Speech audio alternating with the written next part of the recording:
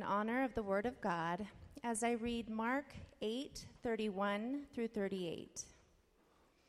And he began to teach them that the Son of Man must suffer many things and be rejected by the elders and the chief priests and the scribes and be killed, and after 3 days rise again. And he said this plainly. And Peter took him aside and began to rebuke him. But turning and seeing his disciples, he rebuked Peter and said, "Get behind me, Satan, for you are not setting your mind on the things of God, but on the things of man." And calling the crowd to him with his disciples, he said to them, "If anyone would come after me, let him deny himself and take up his cross and follow me. For whoever would save his life will lose it, but whoever loses his life for my sake and the gospel's will save it. For what does it profit a man to gain the whole world and forfeit his soul? For what can a man give in return for his soul? For whoever is ashamed of me and of my words in this adulterous and sinful generation, of him will the Son of Man also be ashamed when he comes in the glory of his Father with the holy angels." The word of God for the people of God. Thanks be to God. You may be seated.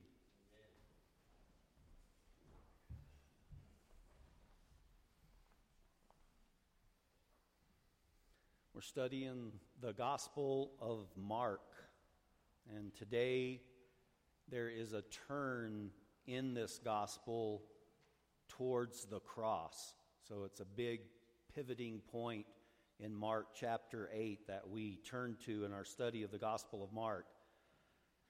We turn towards the cross of Christ. So I titled this King by Way of the Cross. Jesus is beginning to answer and ask this question to the disciples, "Who do you say that I am?" Peter answers correctly, "You are the Christ." And in Matthew's account, Jesus blesses Peter after saying this announcement of who he is. And in Matthew 16, verse 17, Jesus answered him and said, "Blessed are you, Simon Bar-Jonah, for flesh and blood has not revealed this to you, but my Father who is in heaven." So we see this big turn, this big shift, the disciples finally getting it, getting what Jesus, who he is. And after this great revelation and this benediction of blessing upon Peter, after this revelation that Jesus is the Christ, he is the anointed king, then Jesus begins to teach them that he must suffer. And so that's what we want to look at today. We want to look at the king's cross and then look at our cross. He begins to teach that we must pick up a cross as his followers. So let's look at the king who becomes king by way of the cross. This first verse in our text says in Mark 8:31 and the beginning of 32, he began to teach them that the Son of Man must suffer many things and be rejected by the elders and the chief priests and the scribes and be killed, and after 3 days rise again. And he said this plainly. The Son of Man, this is the term that Jesus refers to himself as. And when we look at this meaning, it didn't just mean his humanity, but it was a reference to what the prophet Daniel said about who the Son of Man would be. And in Daniel 7, verses 13 through 14, it talks about this Son of Man that is given dominion. Who is this Son of Man? In verse 13, Daniel says, "I saw in the night visions, and behold, with the clouds of heaven, there came one like a Son of Man." This is that title of Jesus gives himself. "And he came to the Ancient of Days and was presented before him. And to him was given dominion and glory and a kingdom, and all peoples, nations, languages should serve him. His dominion is an everlasting dominion which shall not pass away, and his kingdom one that shall not be destroyed. Yes, Peter, you got it right. Jesus is the Christ. Yes, he is the anointed king. Yes, this is I, the Son of Man. He begins to teach them that the Son of Man would suffer, and they're like, what? No, let me read you Daniel 7:14, Peter. Peter to Jesus. It says he will rule with glory and a dominion. He will be a king. He will rule over all the nations and people and languages. This is the Son of Man. Who are you talking about suffer? They will all serve you. They will all serve the Son of Man, all nations, peoples, and your kingdom will be forever. What are you talking about this death for? This is the Son of Man. I've been taught who the Son of Man is. You are the Christ, the anointed king. Peter and his disciples are, yes, you are the Christ, you're the Son of Man, but the Son of Man rules with glory and dominion and an everlasting kingdom. What are you talking about? Suffering and being rejected and being killed. You're the Messiah, the Christ. The Messiah is Isaiah 9:7, of the increase of his government and peace there will be no end on the throne of David and over his kingdom, to establish it and uphold it with justice and with righteousness from this time forth and forevermore. The zeal of the Lord of hosts will do this. There's no rejection. There's no suffering. There's no being killed. You will rule. Or how about the Psalms? In Psalm 2, 6 through 9, as for me, I have set my king on Zion, my holy hill. I will tell of the decree. The Lord said to me, you are my son. Today I have begotten you. Ask of me, and I will make the nations your heritage, and the ends of the earth your possession. You shall break them with a rod of iron, and you shall dash them to pieces like a potter's vessel. This is the Messiah, Jesus, that we know and that we have been taught. He rules over the nations. He breaks them with a rod of iron. He dashes them to pieces like a potter's vessel, just shatters them. He rules with power. This is the Messiah. Let me tell you, Jesus, how the story goes. Let me tell you who the Messiah is. This is the Son of Man. You can imagine the utter shock when Peter and the disciples finally they're getting that Jesus is the Christ, the Son of the living God, the Son of Man, the anointed King with all dominion. And he starts talking about suffering, being rejected, the astoundment, the puzzle, the amazement on their faces like, what? What are you talking about? It was not in any of the teachings of the rabbis that the Messiah would suffer, much less be rejected and killed, rise again after 3 days. I don't even know if they heard that, but if they did, what did that mean? They wouldn't have grasped that either. They understood a little bit about the general resurrection of all mankind at the end of the age. Jewish people believe that. Prior to judgment, as in Daniel chapter 12, verse 2, Daniel 12:2 says, many of those who sleep in the dust of the earth shall awake. Yeah, there's a resurrection. Some to everlasting life, and some to shame and everlasting contempt. Yeah, there's a resurrection at the end of the days before judgment. But what are you talking about being raised after 3 days? They would have no concept of that. Some resurrection before the general resurrection of all? I mean, this would have made no sense to them. And Peter speaks up and begins to rebuke Jesus. But it's not just that Jesus is saying that, this might happen, or if it does, this is how we will deal with it. He's using this word 4 times of must. It must happen. Must even makes it worse. It just rubs it in the wrong way. He says in verses 31, he began to teach them that the Son of Man must suffer many things and be rejected by the elders and the chief priests, and after 3 days rise again, and then that he must suffer many things. And the way the sentence structure is, he's saying he must suffer. He must be rejected. He must be killed. He must rise again. There's this like voluntary submission to it. Like not only might you do this, but you're willingly going to do it. Like somewhere must, like is this in Scripture somehow that the Messiah must in Scripture, says, can't be broken, so it must be in there? What is this? There was some talk about this mysterious servant of the Lord in Isaiah 43, 44, and this Isaiah 53. Who was this mysterious servant of the Lord? But no one really had connected that this servant of the Lord would be the Messiah, the Christ, the Son of the living God, who would rule as the anointed king. This servant of the Lord, who is he? This notion that the Messiah would suffer made no sense at all, because the Messiah was supposed to defeat evil and injustice, make everything right in the world. How could he defeat evil and evil by dying and suffering and dying? That seemed ridiculous. It seemed impossible.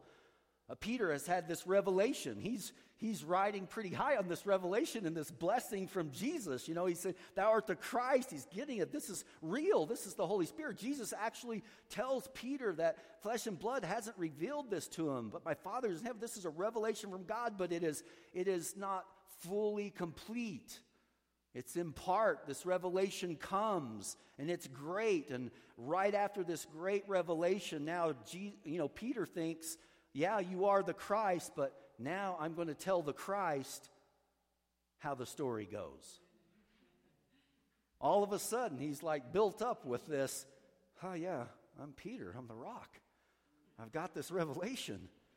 And all of a sudden, it says in verse 32 and 33, after Jesus said this plainly about his suffering, rejection, being killed, raised on the third day, Peter takes him aside. Jesus. I just announced that you're the Christ, but let me tell you how the story goes. And he began to rebuke him. Now, this is a strong word. When it says that Jesus would rebuke the demons, shut up! This is what the same word that Peter's doing. So it's no mild, I kind of disagree with you, Jesus. I know you're the Messiah, but there's none of that. This is Peter, all man Peter, like rebuking Jesus, telling him in Matthew 16:22, it says, Peter took him aside and began to rebuke him, saying, "Far be it from you, Lord, this shall never happen to you." That's the rebuke. The rebuke is, what you just said will never happen to you. That's pretty strong. Jesus said this must happen, and Peter is saying, this will never happen to you, Lord. That's strong.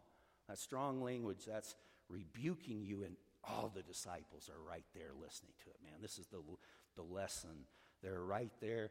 Peter, the leader, he's saying this, and it says that Jesus, turning and seeing his disciples, sees the other 11.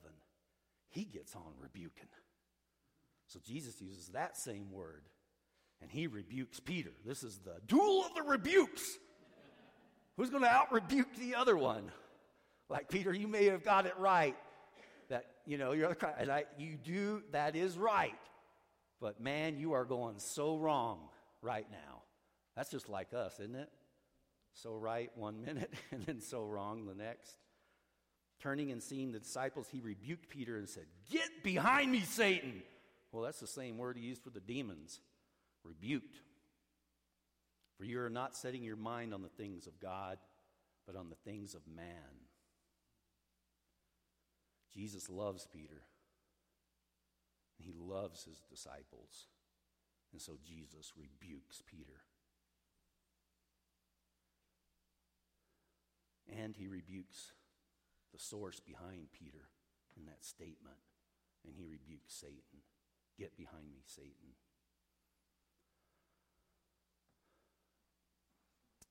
John Piper says in this text, he says, Jesus must suffer. He must be rejected. He must be killed. He must rise again. These events aren't random. They are God planned, God prophesied, God performed, and are therefore the gospel. Scripture must be fulfilled.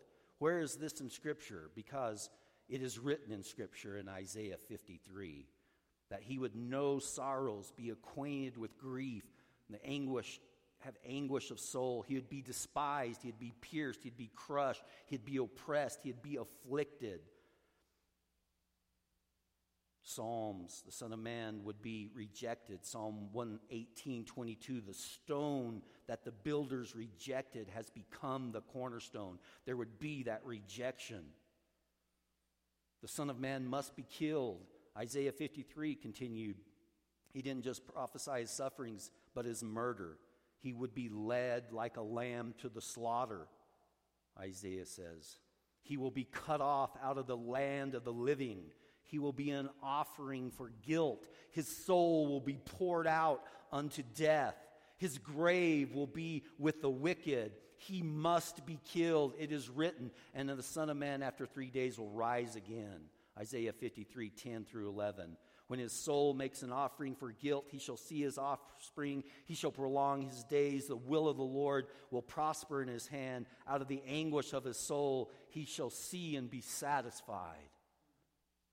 He will rise again. He must rise again. Scripture must be fulfilled. It's the planned, ordained plan of God before the foundation of the world. And Peter thinks he can argue about that plan to the Christ, to the Messiah, to the anointed King.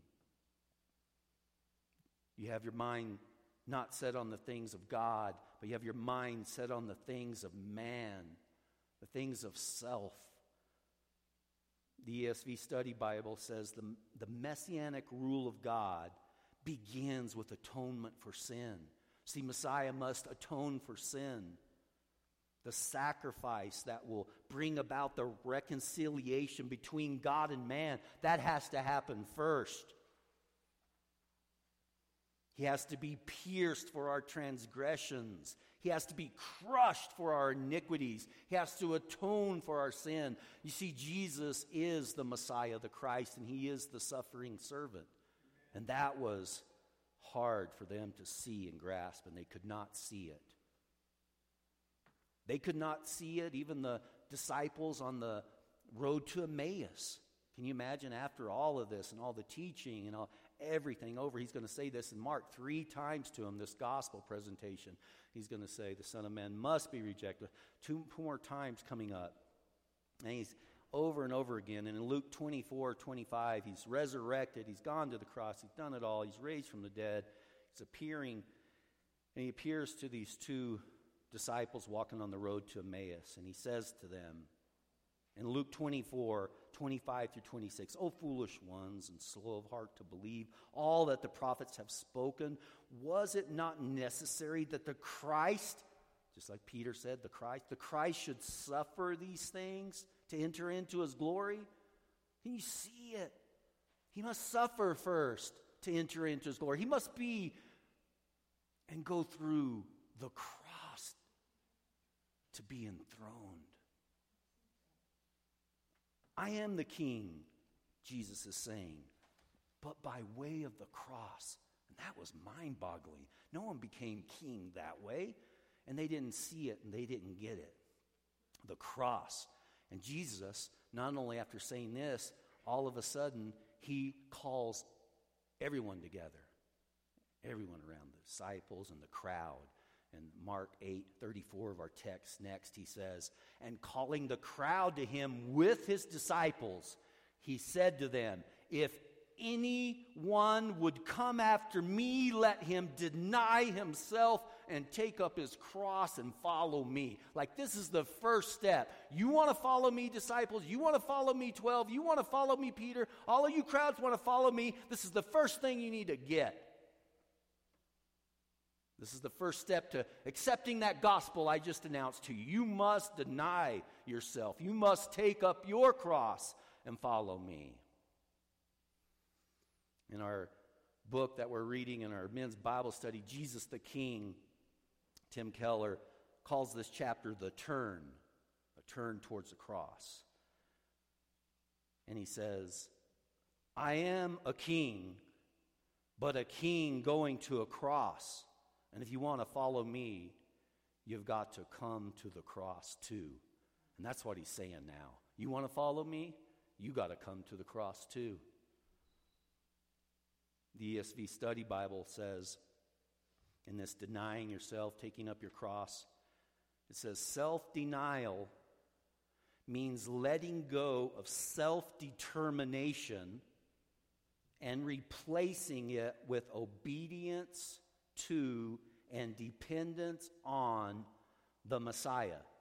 I know that's a little bit hard to grasp definitions, but self-denial, deny yourself, pick up your cross, it means letting go of self-determination, determined in my way. All of us like sheep have gone astray. Each of us has turned to his own way. That determination to go our own way like sheep, to turn, the stubbornness, the self-determination, I will do it my way or the highway. That's in the heart of all of us, all humanity, that rebellion against God. That's what Jesus is saying. You got to deny that. You got to deny the self, and you got to crucify it. You got to pick up your cross. You got to replace it. The ESV Study Bible is saying, replace it with obedience to, yes, obedience to Christ, but dependence on Christ, dependence on the Messiah, not dependence on me and my own self-determination. I can do it. I can pick myself up by my bootstraps. I can do it. I can try harder. I can do better. That's not the gospel. The gospel is turning to obedience, leaving, denying self, my own self-determination, replacing with obedience to the Messiah and a dependence. I have to have the Messiah, or I will not make it.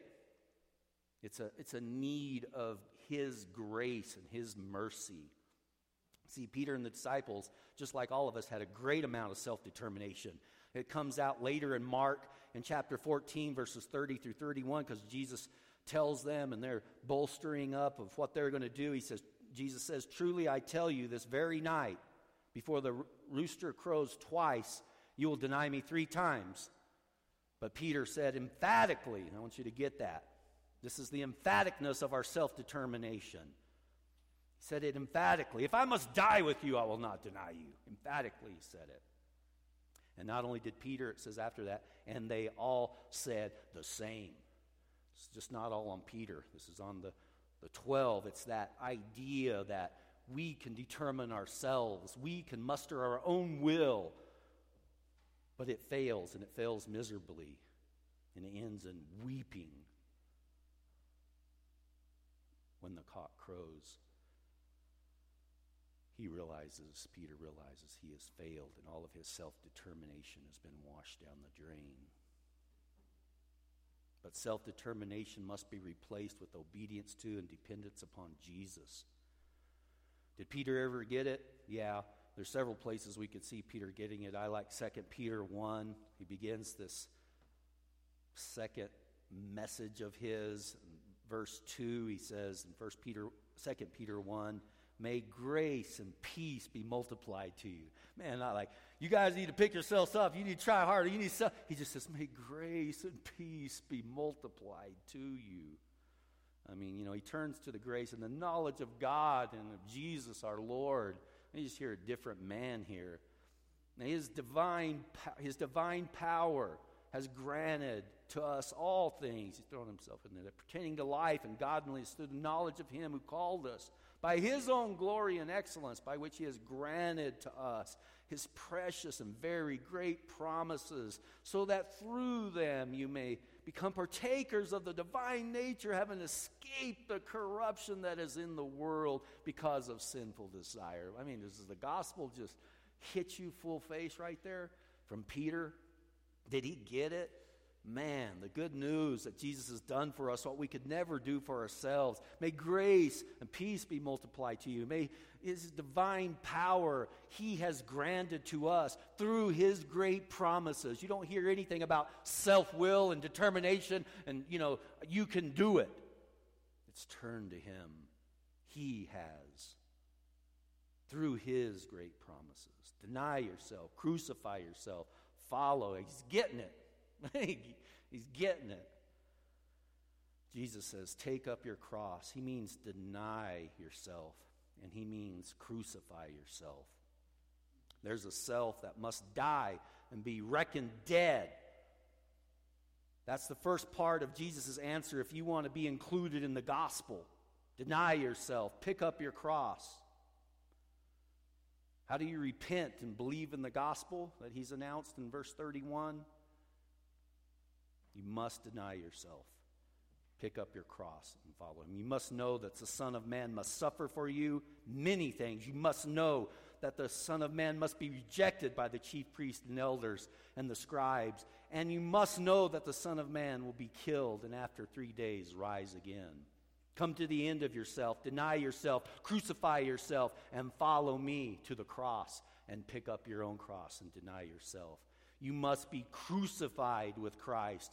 You must say, it's no longer I who live, but Christ lives in me. And the life I now live in the flesh, I live by faith in the Son of God who loved me and gave himself for me. Do you see that determination being turned from self to the crucified self to the cross? The cross or your own way. It's a strong in humanity. It was strong in Lucifer. Lucifer and a third of the angels chose their own way over God. So did Adam and Eve. They chose their own way over God and his way. After 1,000 years of the millennial reign, some will choose their own way after God's way. Mind-blowing. Wow. Our way or God's way. Jesus had to hit them with that first. You must deny yourself if you want to follow me. You must pick up your cross and follow me. And then he leads into these 4 fours. The computer wouldn't let me do that. I kept saying F-O-R-U-S, F-O-R-U-S. No, 4 F-O-Rs, 4 fours. And I kept underlining it in red. I had to ignore it, quit it, stop it. The 4 fours. He says 4 in verse 35 of Mark chapter 8, whoever would save his life will lose it, but whoever loses his life for my sake and the gospel's will save it. Man, giving up. This is what that denial means. The only way to save your life is to lose it. To give your whole life away to Jesus and the gospel. Give it all away for Jesus and the gospel that he just announced. The gospel of suffering, being rejected, killed, and rise again. His suffering, his rejection, his death on the cross, and his resurrection. Mark 10:43 through 45, he breaks this down a little bit more about what it will accomplish. In Mark 10:43 through 45, it says, "It shall not be so among you." He's trying to teach them. "But whoever would be great among you must be your servant. And whoever would be first among you must be slave of all. For even the Son of Man came not to be served, but to serve and give his life as a ransom for many." And next in Mark 8:36, he says 4 again, his second 4. "For what does it profit a man to gain the whole world and forfeit his soul?" As I meditated on this, I always thought, for what does it profit a man to gain the whole world and forfeit his soul? I thought small. I thought like if I got all my dreams and I got all my little answers and I saw this little column over here for if I got this and I got that out of the world. But if I got that and I lost my soul, that would be not worth it, not a profit. But Jesus didn't say that. He says, what if you gained it all? The whole world. I began to think that column and list over here could go on and on and on and on of pros. Like if I got it all, here's a list over here, how you make these lists of pros and cons. So here's the pros. I get it all. I get everything I want. Make the list up yourself. All the wealth, all the power, all the fame, all the praise of man, all everything. Get it all. It's hard to imagine. Jesus said, if you got it all, the whole world over here, and there's one con over here, just one little con at the top, you forfeit your soul. Not worth it. That's a pretty big contrast. You think, well, this might be worth it. It goes on and on and on and on. It's the whole world, Jesus. And he says, you can gain it all. All the world. But if you forfeit your soul, it doesn't profit you at all. None? I didn't get anything out of all that? Nothing. Zero. No profit. Well, what can I give to redeem my soul then? Nothing. It's too costly. That's the next question. 4. Can you redeem your own soul? Can you do something to redeem it then? Because if it's that valuable. Mark 8:37 is the third 4. 4, what can a man give in return for his soul? Then how can he redeem it if it's worth that much? Psalm 49:6-8 says, those who trust in their wealth and boast of the abundance of their riches, truly no man can ransom another or give to God the price of his life. For the ransom of their life is costly and can never suffice. There's nothing you can give. It's too costly. Your life and to redeem your soul. You couldn't buy it. You can't redeem it. And he closes with this fourth 4, Jesus. In Mark 8:38, closing our text, he says, whoever is ashamed of me and my words in this adulterous and sinful generation, of him will the Son of Man also be ashamed when he comes in the glory of his Father and with his holy angels. When Jesus says the Son of Man must suffer, must be rejected, must be killed, must rise again, Peter rebukes him. He rebukes Jesus. He rebukes what he has said. He has rebuked his words. He's ashamed of those words, and he's ashamed of Jesus. He says, this will not happen to you. I don't like your words. I don't like your story. I don't like your gospel announcement. It offends me. I mean, you're planning to die. You're saying you're going to do it voluntarily. It's offensive. How about us? Are we ashamed of the gospel? Are we ashamed of Jesus? Why are you doing this? Why? What are you doing? In our men's Bible study, Presley's not here this morning, but he told this story and told it in tears about when he first became a Christian and he started this Project Hope. And he was doing it, and things were rolling. He was helping the poor, and he was doing these things because of Jesus and the change in his life. And he knew the change. He'd gone to church all of his life, full, perfect attendance, Sunday school kid, but finally got the gospel, finally got saved, finally got truly born again later in life, in his mid-40s. And now he's serving the Lord and building this Project Hope and raising funds for the poor in his community. And this man calls and is talking, I see you need a donation, this and that. And what are you doing this for? Presley goes, I just, and he can't say just because I love Jesus and he's changed my life. He just like, I want to help people, something, And he hangs up, and Jesus goes, are you ashamed of me? And he just cried. He said, I will never be ashamed of him. I will speak up. And he had an opportunity because this guy called back. But I think we do that a lot of times. What are you doing it for? What's just because, something that, they can accept, not be offended by, right? Not the cross, not because of Jesus.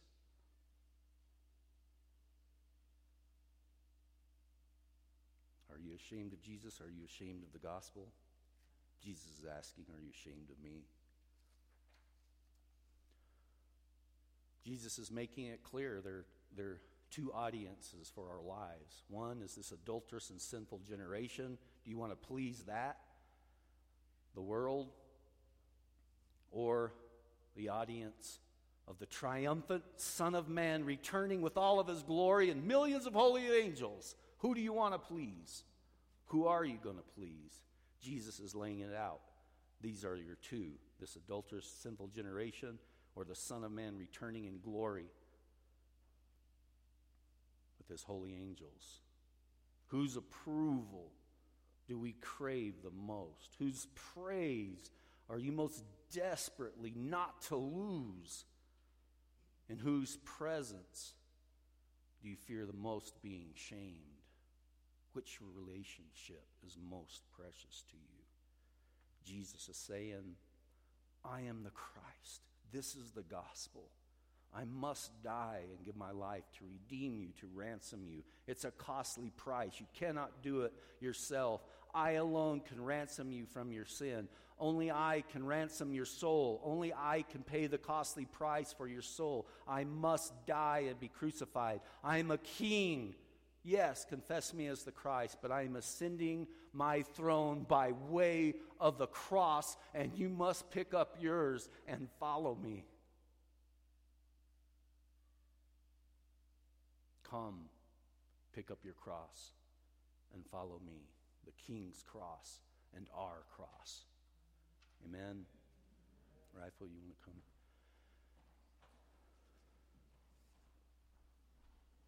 We're going to celebrate at the Lord's table and remember the Lord's death until he comes and all that he accomplished at the cross.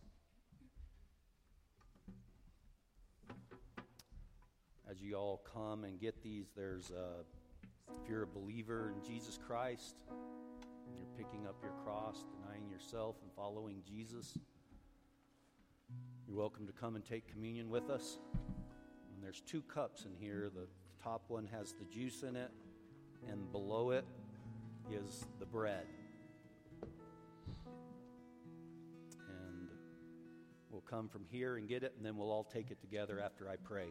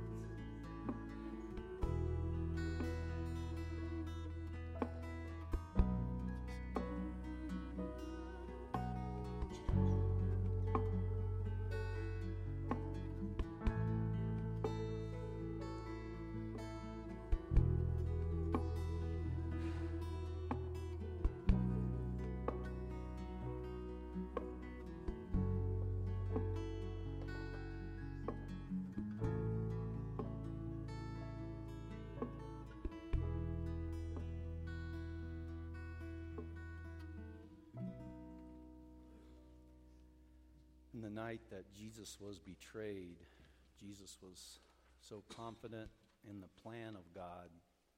He wasn't worried about his betrayal. It was just all part of God's plan. And in the night of his betrayal, he took bread and he gave thanks to the Father for it. And he said, "This is my body. Take and eat. When you do this in remembrance of me." Let's partake of the bread together.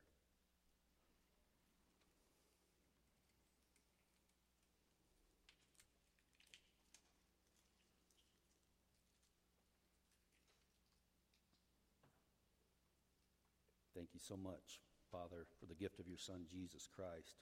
Him alone, his broken body alone, can redeem our soul from the miry clay and the pit of sin and death and hell and all that it brings. You have redeemed us, and we give you praise and thank you for the body of Christ.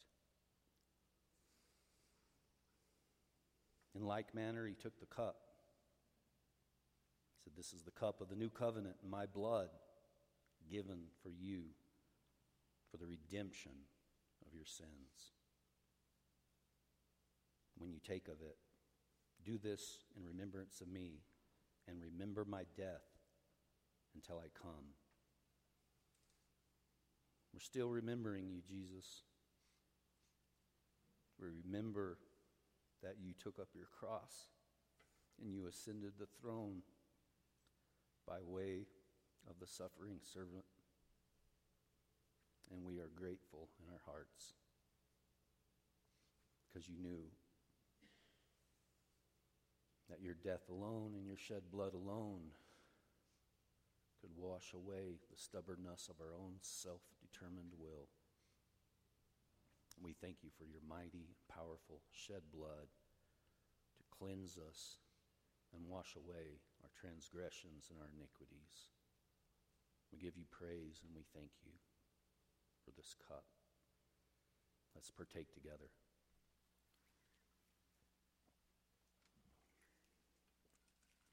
May we rejoice and may we sing this song together in praise of our Lord Jesus Christ. Amen.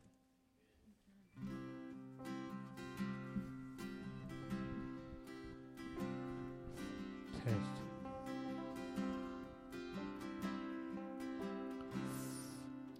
What can wash away my sin?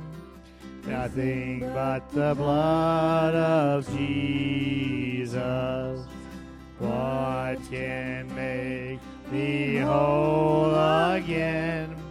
Nothing but the blood of Jesus.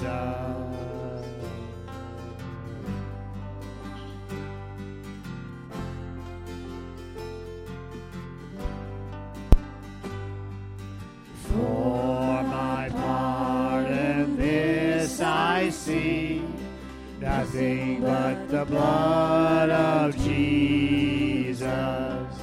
For my cleansing this my plea, nothing but the blood of Jesus.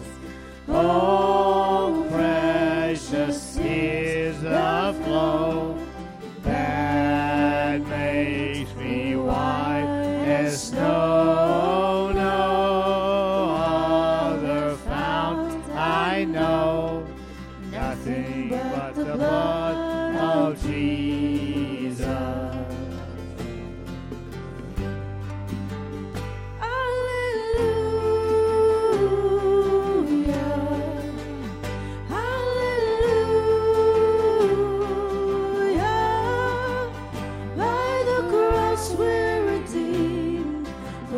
Set free, nothing but the blood of Jesus.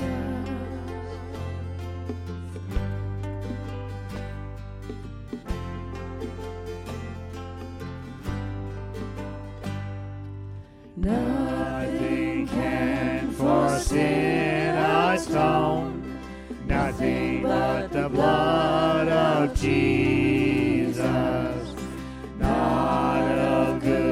That I have done, nothing but the blood of Jesus.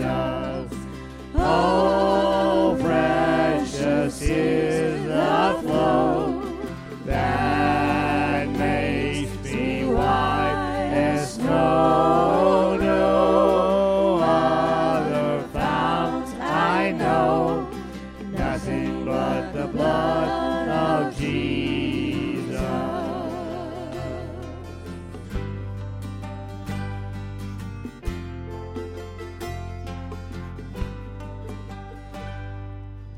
This is all my hope and peace, nothing but the blood of Jesus. This is all my righteousness, nothing but the blood of Jesus. Oh, precious is the flow that makes me white as snow. No other fount I know, nothing but the blood of Jesus. Hallelujah, hallelujah.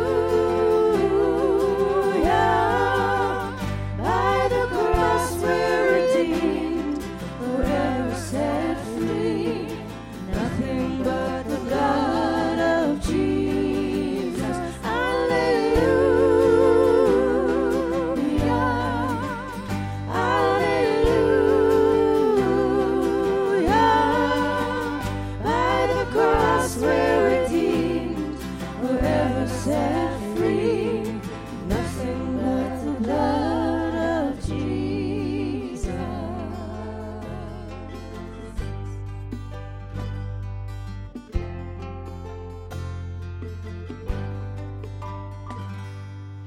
Oh, precious is the flow that makes me white as snow. No other fount I know, nothing but the blood of Jesus.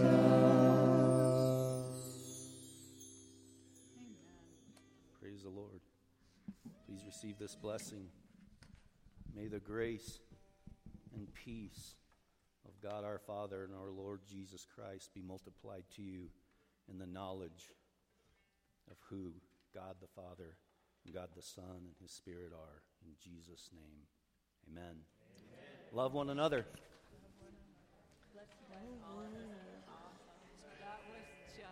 Hey. Good to see y'all. Good to see you. I know. Zokas.